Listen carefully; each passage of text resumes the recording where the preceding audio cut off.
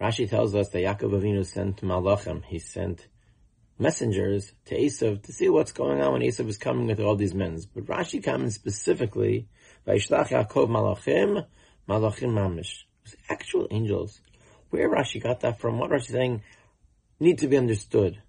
But there's a very interesting side point that emerges from this Rashi, is that Yaakov Avinu is on a level where he is able to control to a certain extent and be able to send angels of God on his behalf.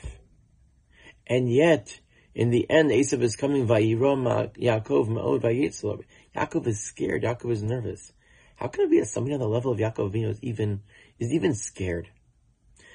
And Rav Chatzkel Levenstein explains that what you see from this is that a person can never be overly confident in himself. And even if a person has accomplished so much, and even if a person can be a Yaakov Avinu and think, wow, look at all the amazing things that I've done, we still have to realize we don't know the full calculation of Hashem. We don't know what we have done right and what we have done wrong, and we can't be overly confident. And that's the balance that Yaakov Avinu lived with it. Yaakov Avinu understood that on the one hand, I feel close to HaKadosh Baruch Hu. I have the ability to control the malachim, but still Vayira Yaakov. Yaakov understands that doesn't mean that everything is smooth sailing necessarily for me. A person cannot be boteach ba'atzmo, cannot be confident in himself ad yom moscha, until the day of his death. Until then we keep working. Whatever strides you're making to keep working more and more and get closer and closer to HaKadosh Baruch Hu.